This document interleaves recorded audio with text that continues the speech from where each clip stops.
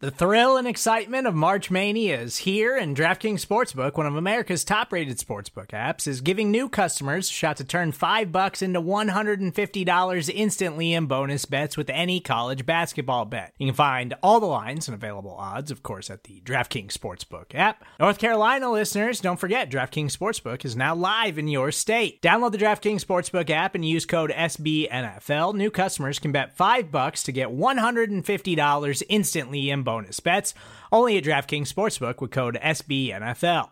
The crown is yours. Gambling problem? Call 1-800-GAMBLER, or in West Virginia, visit www.1800gambler.net. In New York, call 877-8-HOPE-NY or text HOPE-NY. In Connecticut, help is available for problem gambling. Call 888-789-7777 or visit ccpg.org. Please play responsibly on behalf of Boot Hill Casino and Resort. 21 plus, age varies by jurisdiction. Void in Ontario. Bonus bets expire 168 hours after issuance. See dkng.com/bball for eligibility, deposit restrictions, terms, and responsible gaming resources. What's up, everybody? Thanks for joining us today. My name's Ken Swanson. I'm the lead film and draft analyst for Arrowhead Pride. This is the AP Laboratory, where myself, Matt Lane, Craig Stout all get together to talk about last week's game. Normally look ahead to next week's opponent, but there isn't an opponent next week, so we're all on right now. Say hi, fellas. Hi, fellas. What's up, guys? This just means loads and loads of college football and draft talk this week, boys. No. We got an important game that happened this weekend. We can talk about that instead, man. Yeah, rivalry weekend's coming up. I do know Notre Dame crushed Syracuse. We all saw. It's okay. Matt, ugly uniforms. People are turning this thing off as we speak. Made it approximately 45 seconds into they the downloaded podcast. it. They started it. We're good. Speaking of 45 seconds, you can find my video content on Arrowhead. Plug. If this is what happens on the intro, I think we need to go back to letting Kent go solo. My lord. Yeah, this is either the worst or the best intro we've ever done. So this week we're not gonna do our typical, advanced scout conversation. We're not gonna do like the same kind of breakouts and breakdowns as we normally do. We're gonna answer all your questions, and most of them are about the Rams game. We're going to let that drive the entire show. It might be a little bit shorter. Knowing Matt is on, we probably won't be shorter still, but I will not accept this slander laying down. Well, yeah, you're going to have to. We're just going to answer questions, and we're going to do it that way. Real quick, I just want to ask both of you quick thoughts on the game. Start with Maddie.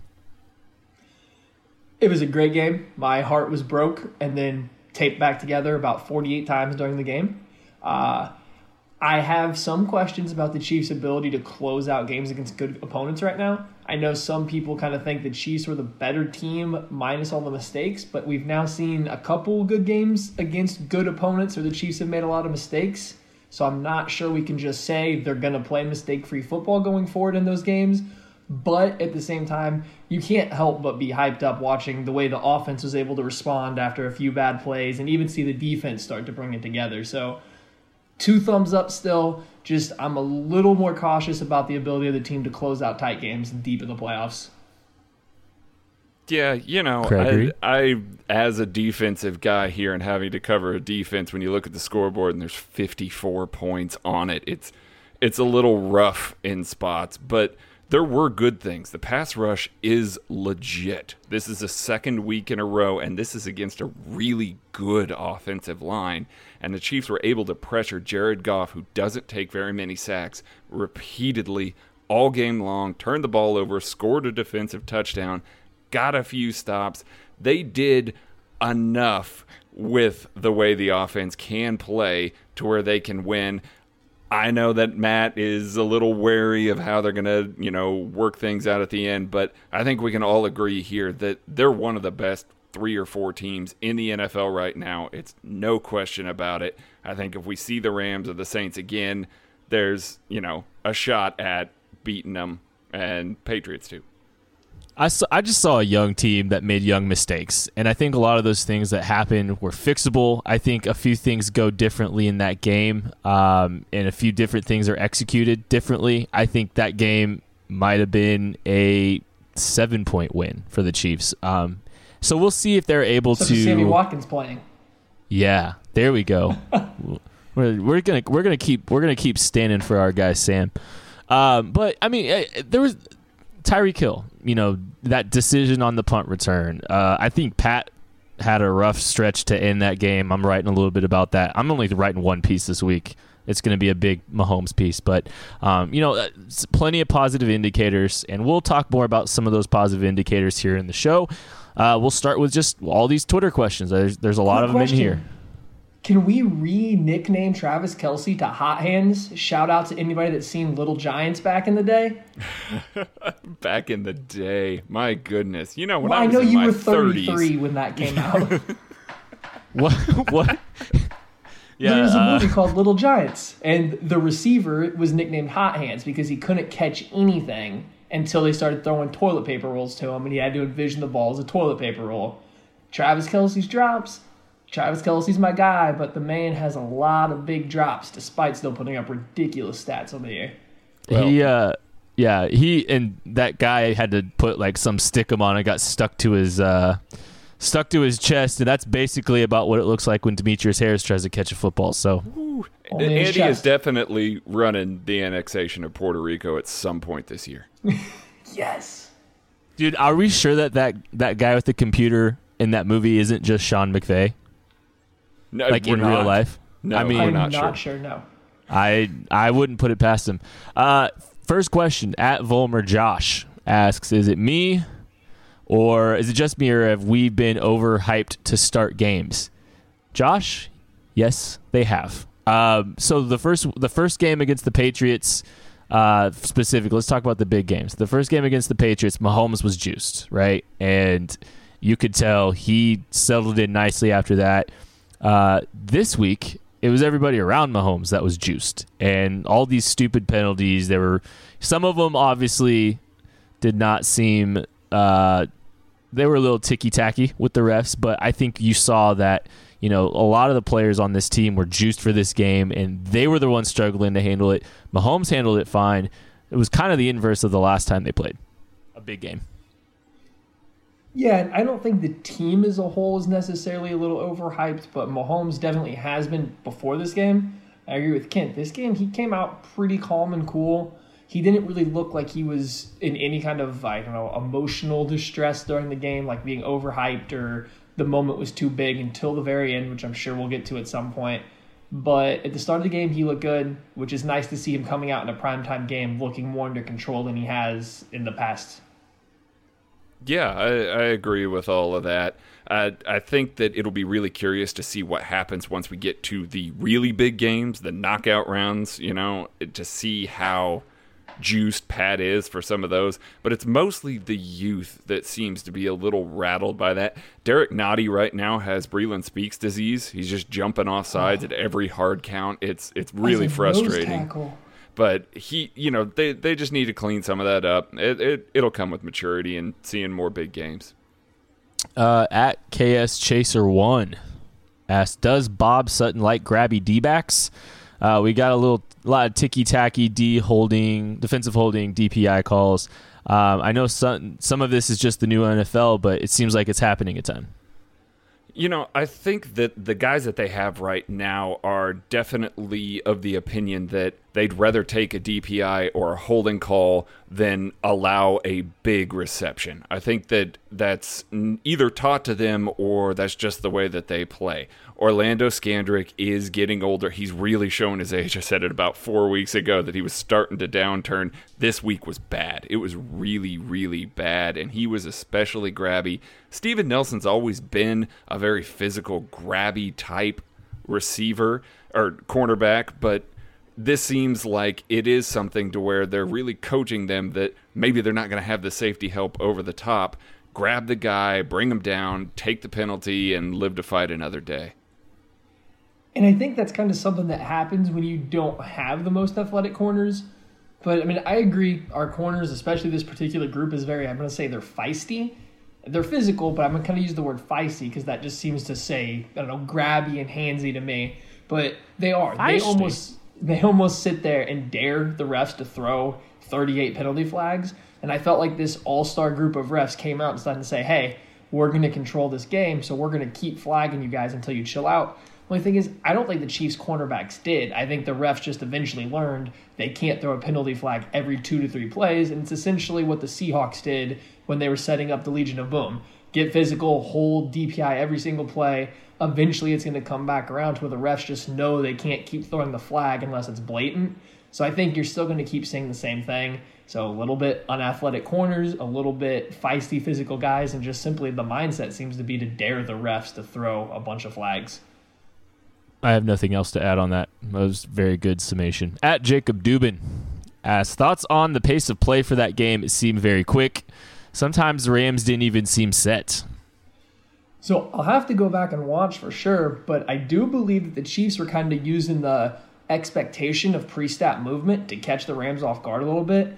I think there was a few times where the Chiefs got up and got set, and instead of sending any form of motion around, which they do, it seems like more or as much as any other team, they just decided to go with it. And even more than that, after just about any chunk play, so anything over 10 yards, the Chiefs did huddle up, but they got in and out of that huddle real quick and up to the line, and they were still getting lined up with 20, 25 seconds left on the play clock trying to get the next play out. Yeah, and conversely, the Rams were just getting to the line and snapping the ball right as everybody was set. There were a couple occasions where the Chiefs' DBs weren't even rotated around. Steven Nelson was still on the backside of one of the plays that I'm going to highlight in my post, that he hadn't even reacted to the fact that they'd moved all 3 wide receivers over in a trips formation. He was still backside of the play when they snapped the ball. So both teams were getting to the line quick, trying to get the opposition to not be set yet, not really be able to figure out what they were going to do yet. It's just another way to try and gain an advantage. The broadcast was struggling a little bit even to keep up with all the tempo that the Rams were playing with. Rob Havenstein was so set that he was in his pass set before the ball was even snapped. So did he know the line of scrimmage? He just Huh? pretty much stayed back. I don't even think he got at the line of scrimmage. He just stayed back by Goff. yeah, he started out there. He was that shook at an average Gatsby. Not a football question, but kind of a football question. I need to know when Craig plans on watching Friday Night Lights. Hashtag Team Riggins. Craig, explain yourself. I haven't watched Friday Night Lights. That's the show, folks. That's the show. I don't know what else there is to explain. I'll tell you what. I'll watch Friday Night Lights before I watch Game of Thrones. Wow. Why? Why not? Mistake. They're both good shows. Mistake. I don't know, guys. I don't know. I'll get there eventually. I do actually want to watch Friday Night Lights. Game of Thrones, not so much. Friday Night Lights is just such a well done show. Like I don't want to take over this show, but it's a phenomenal show with great actors, great storyline, except for one of the dumbest storylines in the history of the world, and everybody who has watched the show knows exactly what I'm talking about. But it's worth your time if you have not watched it. I remember watching it, and while I didn't dislike watching it, I have absolutely no super fond memories of it. It's a rather forgettable show for me. Wow. Yeah. Okay, the Nerd Squad's disbanding. I watched the whole We're done thing. here. I don't even know who the opposite team is. There's Team Riggins. Who's the other team? Like, who else are you rooting for? The coach? Like, what? I don't really know if that was trying to pit people up against each other. I just think he really likes Tim Riggins. Which is Riggins is cool, understandable. and then he just keeps making the same mistake over and over again for 18 seasons. So I don't know how often you want to keep watching that. I will say, based on previous conversations about TV shows, the fact that Matt isn't really interested in it probably means that I'm going to love it. Oh, that's a good if point. you like soap operas that center around somewhat football, you're in. Well, yeah, but you just got done roasting it. Also, Maddie, do you know this dumb storyline I'm talking about? Once you say it, yes. But honestly, like I said, I watched the entire thing, and to me, it was a very forgettable show. Landry doing something really that just completely I think they basically tried to pretend like it never happened afterwards. Yeah, they realized it was a mistake, and it was the dumbest storyline in the history of the world. It made it awkward. Yeah. Look at this. Look at that cliffhanger. Go watch Friday Night Lights, people. Or don't, but At Bendian asks, I know the score says otherwise, but I think Bob Sutton did a great job taking Gurley out of this game. He looked frustrated. With a couple less penalties, wasn't that a pretty good performance from the defense? I mean, offense gave up, 21 points? So we were talking about this a little bit earlier. We kind of think Gurley may have got injured, and I think we kind of isolated a play on the Rams' first drive with 13 and a half minutes left in the game. O'Daniel kind of chased him down on a little swing pass out of the backfield and rolled up on him a little bit. And while Gurley wasn't seriously injured, he didn't seem to have the same explosion as he has previously this year. So just maybe something to look for going forward. He might have had his ankle rolled up on or something a little bit, and that could be part of it. However, after those first two drives, I do think the Chiefs defense settled in. You saw them really get after Jared Goff, and the Chiefs pass rush looked phenomenal, and it made the secondary look so much better. I think Hitchens played a lot better. I like O'Daniel being out there more, even though I think Ragland was starting to play a little bit better too. And really the only thing that I am very displeased with right now is the safety play. But we got the good news today that Barry's going to be kind of working back in coming off the bye, so I can't complain too much on what we saw from the defense. I thought the good news was going to be that Jordan Lucas was going to be playing, but they hate him, so it doesn't. No. Yeah. Sorry, go ahead, Craig. now, My bad. now I'm sad. I was fine with that, and you brought up Jordan Lucas, and now I'm sad again, Kent. Now the defense was like Matt said, the pass rush was phenomenal. That pass rush can win them games, late games in January, February. That type of pass rush up front makes up for a lot of things. They get stops with that. They get turnovers with that. They force quarterbacks off their spot. That's how you win games opposite a high-octane offense, because you're going to be on the field a lot. You got to pin your ears back. Know that if you're going to give up big plays, you're going to be able to make turnovers and force bad situations for the opposition. That being said, the safeties are abysmal. Dan looks like a guy who needed another 3 months before he needed to be on the field. Right now, he just looks stiff. He looks slow. And for a guy that kind of had to rely on his agility and, some athleticism, because he is a fairly athletic guy, he's just not there all the way yet. Dorian O'Daniel looked pretty good. Was a fairly athletic guy. I don't know if he's ever going to be the same. Yeah. Dorian O'Daniel looked good. Anthony Hitchens got to play strong side inside linebacker because of O'Daniel being there as the weak side linebacker. As Matt has stated repeatedly, and we've talked about several times, that's where Anthony Hitchens is best. He got to play downhill, so he looked a lot better this week. And then, Scandrick wasn't good, but Kendall Fuller was surprisingly really good this week again.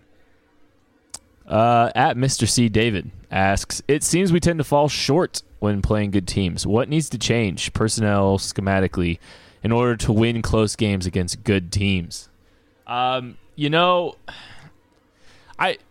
think there's here's my thing. I think there's a lot of mental errors that could have swung this game. So I think if you just eliminated some of the penalty issues, a couple of the decisions that they made, like Tyreek with the punt return, clean up a few things like that they should be able to fix relatively easy.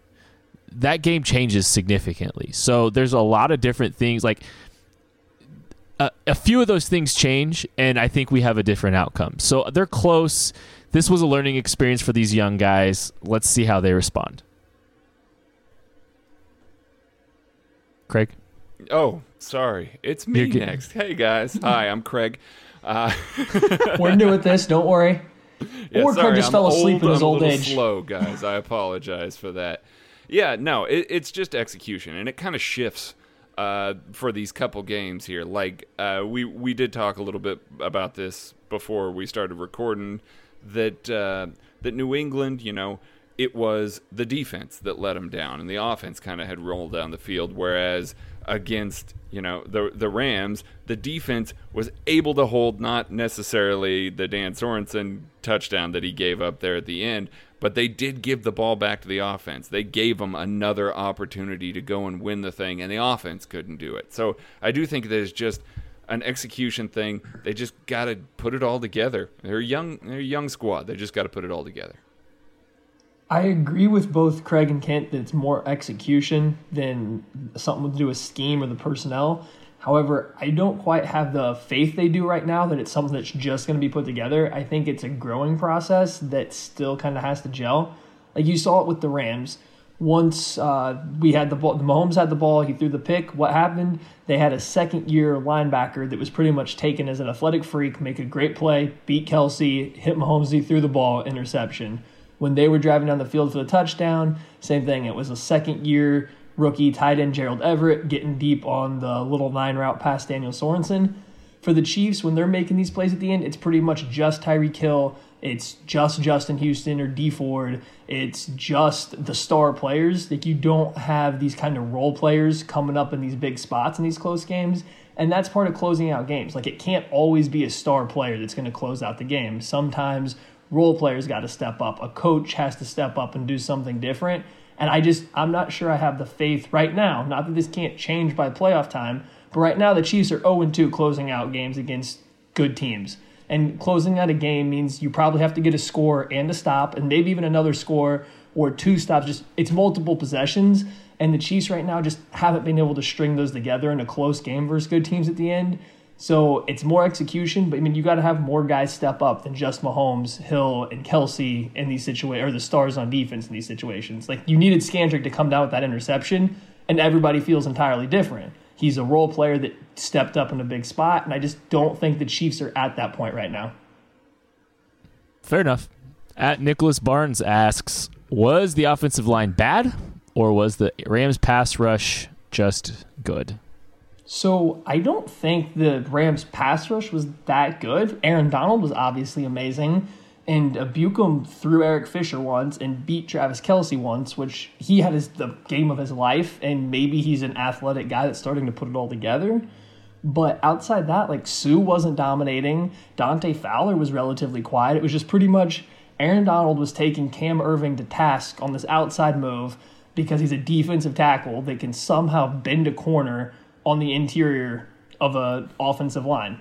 Like, as an offensive guard, you're going to give up that outside normally, knowing that you're just going to push a relatively stiffer big guy outside. Aaron Donald's not that. He dips, he drops his hips, and he flips that corner. So he got Irving a few times there. But for the most part, Chiefs tackles played great. Interior offensive line was up and down. But outside Donald, I thought they were pretty good across the board. Yeah, I don't have a whole lot to add other than Aaron Donald should already be in the Hall of Fame. That kid is ridiculous. Like, he is so good. I fully condone, this is going to make some Chiefs fans angry, I fully condone him for the MVP this year over Pat. Stop it. Just stop it. Makes a lot more sense than Todd Gurley. It's true. Probably. It's true. There's some cut-ups rolling around on Twitter right now of, like, someone basically like talk about, here's your 2018 MVP Todd Gurley making a big play or something like that, and it's just basically like big gaps, like running through big gaps, catching swings out in space. Like, it's kind of art. It's really funny. Aaron Donald was amazing. I think everybody else, I think the line held up okay, and I don't think you can expect Cam Irving to hold up great against Aaron Donald, and Donald was pretty much the difference in that game. At KJH3172, Dorian O'Daniel on Gurley seemed pretty good. Yeah, Dorian O'Daniel actually got out wide on him a couple times and looked pretty good. He struggled on a couple of plays reacting late to his coverage. I'm also highlighting one of those in my post. He identifies the fact that Gurley swung out into the flats way late, and he closes on him. Now it's a play that Dorian O'Daniel is the only one of the inside linebackers that's going to be able to catch up to him and be able to make that play. But it is a 13-yard gain that he probably should have identified earlier and got out on him. The other part of this is the Chiefs blitzed like crazy, and they had Anthony Hitchen play downhill and just kind of forget the pass for most of the day. And so the Rams didn't run as much because of that and because of the Gurley injury. Now, when the Chiefs were blitzing, the Rams almost every single time would leave the running back in to protect. And so Bob ratcheted up the blitzes this week. They didn't necessarily get home, but they kept Gurley in rather than giving him space out in the flats against terrible inside linebackers. So from a schematic point of view, that was fantastic. And so a lot of times, even when Dorian O'Daniel wasn't on the field, they were still able to keep Gurley in check that way. Yeah, and I think O'Daniel's still learning to play from a more traditional linebacker spot. I mean, we've said it almost every week. That's not what he played in college. He played pretty much a slot corner just as a linebacker. So he's still learning how to read and process everything from there because he does have a lot more responsibilities. But as he gets more snaps out there in more ways, you're starting to see the things that made some people, myself included, because I thought O'Daniel was going to have a chance to be very good even as a rookie. You're just starting to see some of the things that showed all the promise. Like Craig said, he was late getting out on a swing pass one of the times. The play where we think Gurley might have got injured, it was still a 7-yard gain, but you have O'Daniel coming from the opposite side of the field, chasing him down, and if it's any other linebacker, probably any other current safety that was out there on the field, this is probably a touchdown for the Rams, but O'Daniel's able to adjust his angle on the fly and still get a nice solid tackle on Gurley for only 7 yards. It's just the athleticism showing up. He still plays downhill. I hope they keep giving him more snaps, even if that means Ragland, who, again, I'm going to say again, I think he was playing better leading up to this game, but Hitchens should play strong side linebacker. That's what he's best at. I don't care how much you paid him. It's already been done. It's happened. Play him at strong side linebacker. Let's get O'Daniel out there more. He's not going to learn from just doing practice reps anymore. I agree, and it's kind of a weird ordeal because they traded for Reggie Ragland, but his snap counts might want to stay kind of down a little bit here. That being said, Reggie still has a place against 21 and 12 personnel. Right. Like when teams go heavy, Reggie should be on the field. That's why he wasn't on the field this week, because they were spreading it out, and Reggie is terrible in that situation. Or when Breeland speaks, the nose tackle 3 needs a breather. Right. But again, like 11 personnel is taking over the world. So even not just with the Rams do it like all the time, but like I think 11 most teams are in 11 personnel anyway. We got 2 games against John Gruden and his 1990s Nebraska offense. Here comes Reggie Ragland, baby. Yes, Reggie season. And sausage season. At Peter White Golf asks, do you expect more ketchup consumption out of your family this year at Thanksgiving? I don't know if we even talked about ketchup on the pod last week, so congrats, guys. My kid's probably going to wind up eating ketchup, not because of Patrick Mahomes, but because he's a kid. I already had my family Thanksgiving thing. Unfortunately, my in-laws aren't as much into football as I am, so I don't even know if they have heard about the ketchup phenomenon. But I can say there was absolutely no ketchup had on Thanksgiving by anybody here. Yeah, and once again, I agree with Matt on a food take. Ketchup is disgusting. It is gross. It is just sugar tomato paste. This is why Aaron Donald's MVP, you guys. Oh. But it's better than ranch. Ketchup is still better than ranch. Matt, where you got problems, buddy? We know this, kid. Ketchup is Some good of us like sweet potato fries, ketchup and we like barbecue at barbecue restaurants. Some of us don't. I don't even really want to correct. I don't even really want to correct you anymore because I'm fine with just letting this whole thing right out. I love barbecue. I eat barbecue at barbecue restaurants. Does the show. I also just incorporate a smoked chicken sandwich that is deep fried. I mean, you guys are missing out. That. You probably put ketchup on your burn-ins. Oh. No, ranch. God. Ugh. Ranch, get the ranch from Old Chicago. Order Sicilian pepperoni rolls and prosper. At Heiserman Dan asks, did Reed fix his clock management issues or has it just not come up yet this year? I don't know if it's really come up yet. issue right now is this offense can be so explosive. The few times that you've had a chance to see what his clock management is going to look like, they've scored quickly or they've picked up a bunch of yards quickly, so it's hard to say.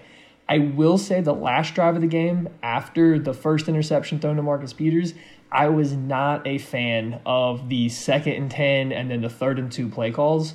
I don't think Kent's going to get into it a little bit at some point in time, so I'm not going to step all over on his toes. But Mahomes may have not played it perfectly, but I really did not like just the play designs that Reed was going out there with. It looked like they were going to waste a lot of time no matter what with those plays. So maybe with that, he could get a little bit better. But outside that, we just haven't got to see him really manage the clock yet. That's exactly it. I do think that there's a few less timeouts that are happening, early on in the first, and third quarters where the clock has run down. Pat's pretty good about getting the snap off. And that is one of the things that Alex wasn't always the best at, getting up on the line, getting the snap off. So I do think that they're conserving some of their timeouts a little more, but most of these games have been blowouts where we don't have to worry about Andy Reid's time management.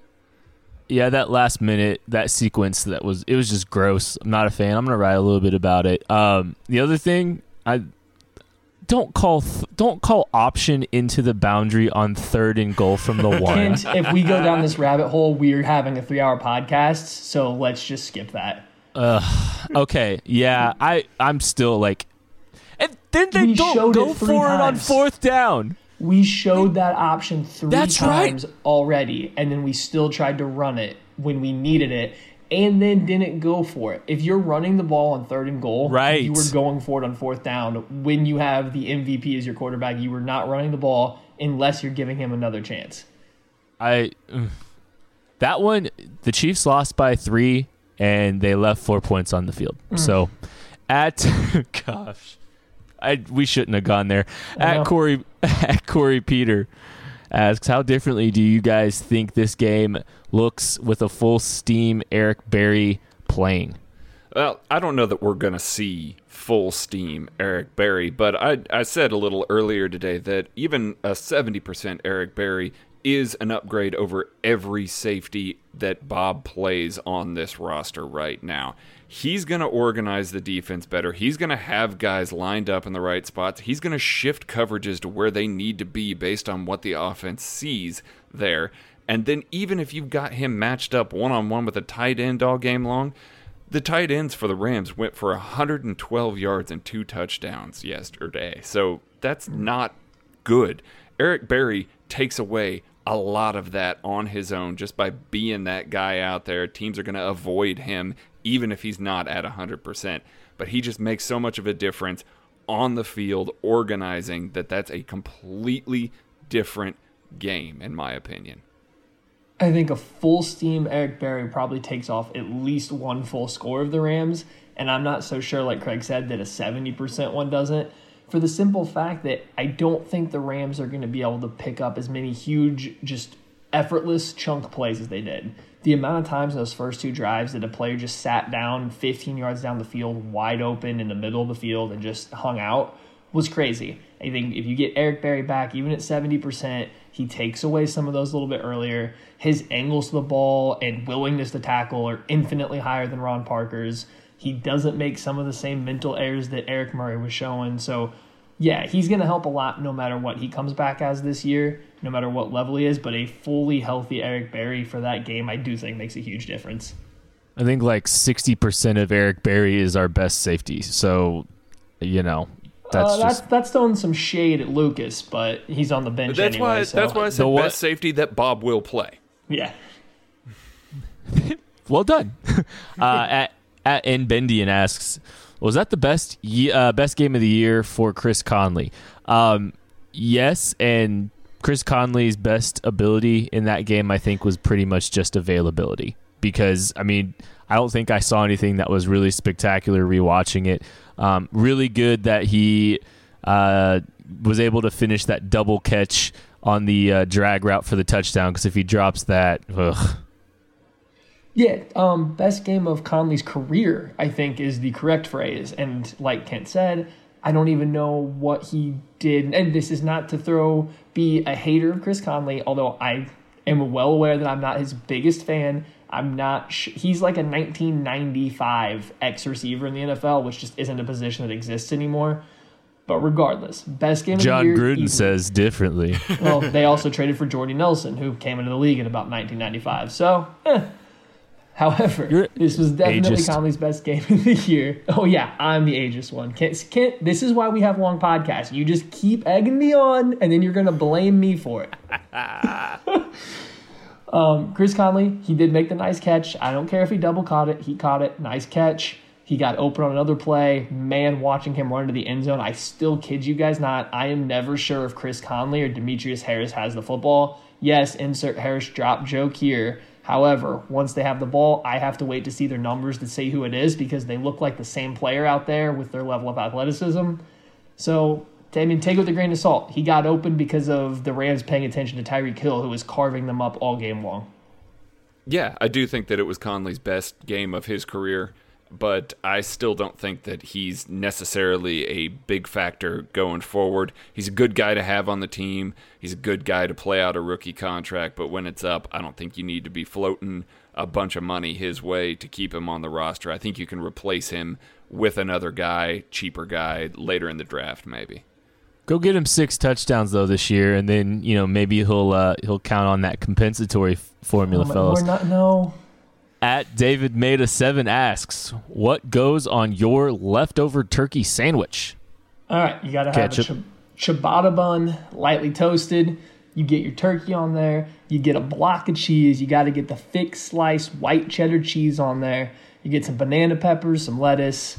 You don't need any other random sauces or anything like that. Maybe some raw onions on there. Whole thing's going cold just in that lightly toasted bun. You're good to go. My goodness, that sounds. I can't top that. That sounds incredible. I'm having that. I was going to put some mashed potatoes on there, a little stuffing, make the whole, Thanksgiving meal in a sandwich. But no, scratch that. It's a Matty sandwich. Frying up a stuffing bun is a good move too. If you get that together, fry it up real quick, make that the bun's a good idea. I think the answer is just to eat turkey with the mashed potatoes and the stuffing on a plate, heat it up, and then have room for cheesecake. So that's the play. I'm just gonna roll with all that delicious food. I literally just try to duplicate my Thanksgiving plate as many times as I can over the course of that weekend. So you really don't eat leftover turkey sandwiches?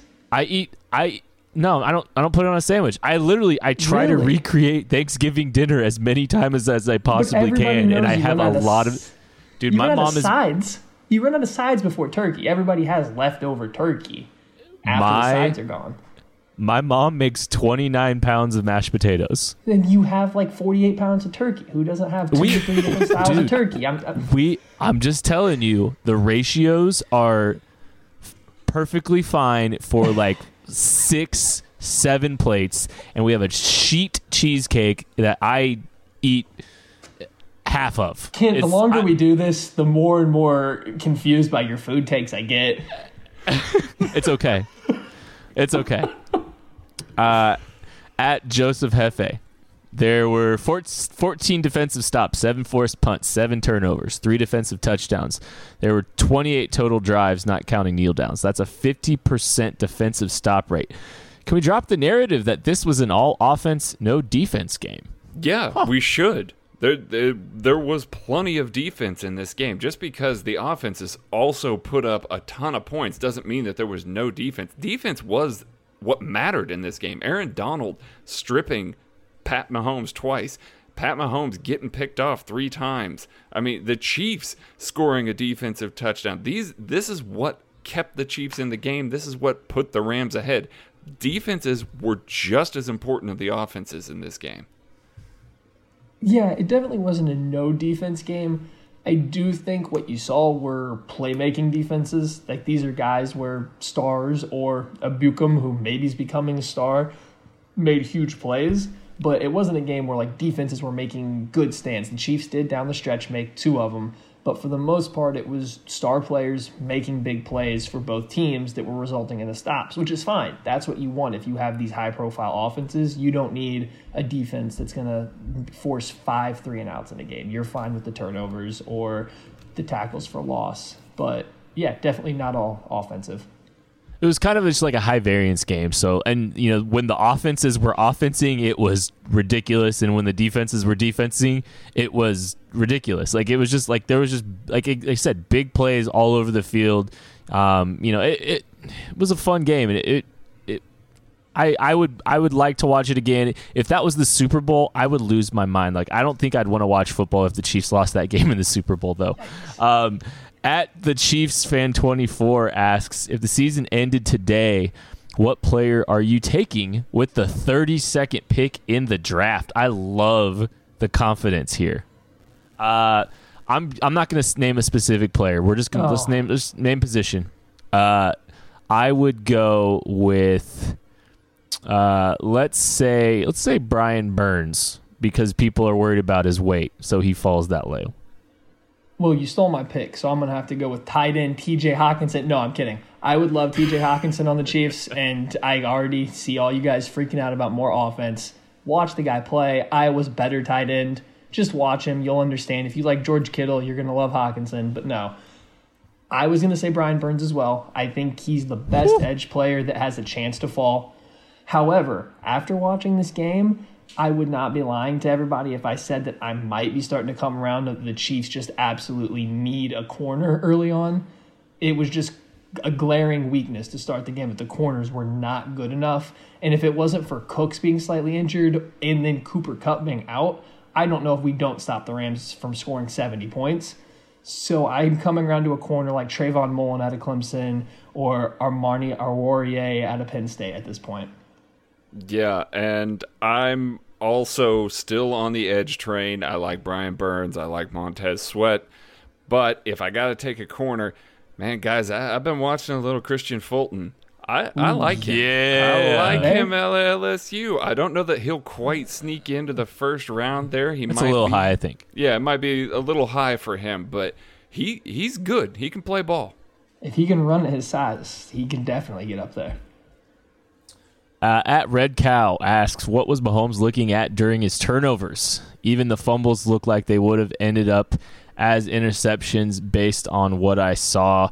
Was there something during the broadcast view that didn't show? I mean, I don't think you can say that the fumbles would have been interceptions. I think it was way too early to figure that out. But I think overall with the turnovers, he has a share of blame. Some of it was like the first one that Abukum got, like his brain like malfunctioned halfway through his delivery, and like the ball just like it was a weird ordeal. The one that got tipped that Peters wound up tipping, I don't think that play was going to be successful anyway. It might have got picked anyway. So Mahomes definitely had some share of the blame there. Yeah, I mean, the interceptions, I think, were very much on him. One of them was a fluky play. I think, actually, the interception that was intended for, we think, Conley on the post that Peters got, I think Mahomes was just late in his progression to get to Conley. And by the time he started to unload it, the coverage had shrunk on it. And then as he got hit, it made the ball come out weird. But Conley was 100% open if Mahomes gets the ball out at the back of his drop as soon as Hill is covered. So that's on him for being late. The last interception, he had players open that could have picked up 15 yards and got out of bounds, and he still decided to heave it all the way down the field towards Tyreek Hill. So, I mean, that one's still iffy on if you really want to give him a huge blame because they needed big yards. But the other interceptions are still on him for what we saw. The fumbles, they're 50-50, him and Cam Irving. Irving got beat by the best defensive player in the NFL, maybe the best player. Can't get too mad at him. However, he got beat in a very predictable way, which was along the outside, and he needs to overset that a little bit better. And Mahomes needs to step up into the pocket instead of always looking to scramble out of there. So you can kind of put some of the fumbles on him too. Yeah, and that first interception was just a ridiculously fluky play. Now, Pat didn't put enough on it, and he admitted that he didn't put enough on it. But seriously, you're going to have it go off a hand, off a helmet, back into the dude's hand. I mean, that's a really fluky play there. It just you can't really explain that. I would say that I think the process to get to that situation was bad though still, but it was still fluky. At Ben Markel asks, Watkins out early a game-changing factor? I don't know. I don't know what the score of that game is if Sam plays just this week specifically, but his impact over other games has been noticeable. This one was just kind of a weird, crazy game, and Conley finished a few plays. I don't think he makes a huge difference in this game, particularly just because the Rams' defensive backs are terrible. They hid Marcus Peters onto Marcus Robinson or Chris Conley, so he didn't have to do anything all game. They couldn't cover Tyreek Hill. They could barely cover Travis Kelce. I mean, you put Sammy Watkins out there, a healthy, he definitely helps, but at the end of the day, like, they were still playing a lot of zone. They were playing a lot of soft coverage and still getting torched through it. So I don't know. He's more important when you're going up against a team that's going to play man-to-man coverage and force receivers to beat their man. The Rams weren't really doing that. So his impact would be a lot smaller than it would be in some other games. Yeah, definitely a lot smaller than it would be against a team like the Broncos that we saw. But maybe some of those plays where Mahomes got pressured, maybe even one of the Aaron Donald fumbles. With Sammy Watkins, he seems to identify those slants, those routes coming open a lot earlier, and he trusts Sammy, puts the ball in hot with Sammy. Maybe he gets one of those out a little earlier, and that makes a big difference this year. At A Pitts 14 asks if you could compare Kent's hair to a Thanksgiving side dish, what would it be and why? Kent's hair is not a Thanksgiving side dish. It is the turkey. It is the main course. It is not a side dish. I agree with Craig. It is not a side dish, but we're going to call it the wishbone because everybody's fighting over it. Y'all came with jokes today. Man, y'all would be so disappointed if you saw my hair for real. Like, no, this you thing is At Landon Hodge 7 asks what he asked for the top 5 positions in need for the Chiefs. Let's just call it the top 3. Give me the top 3.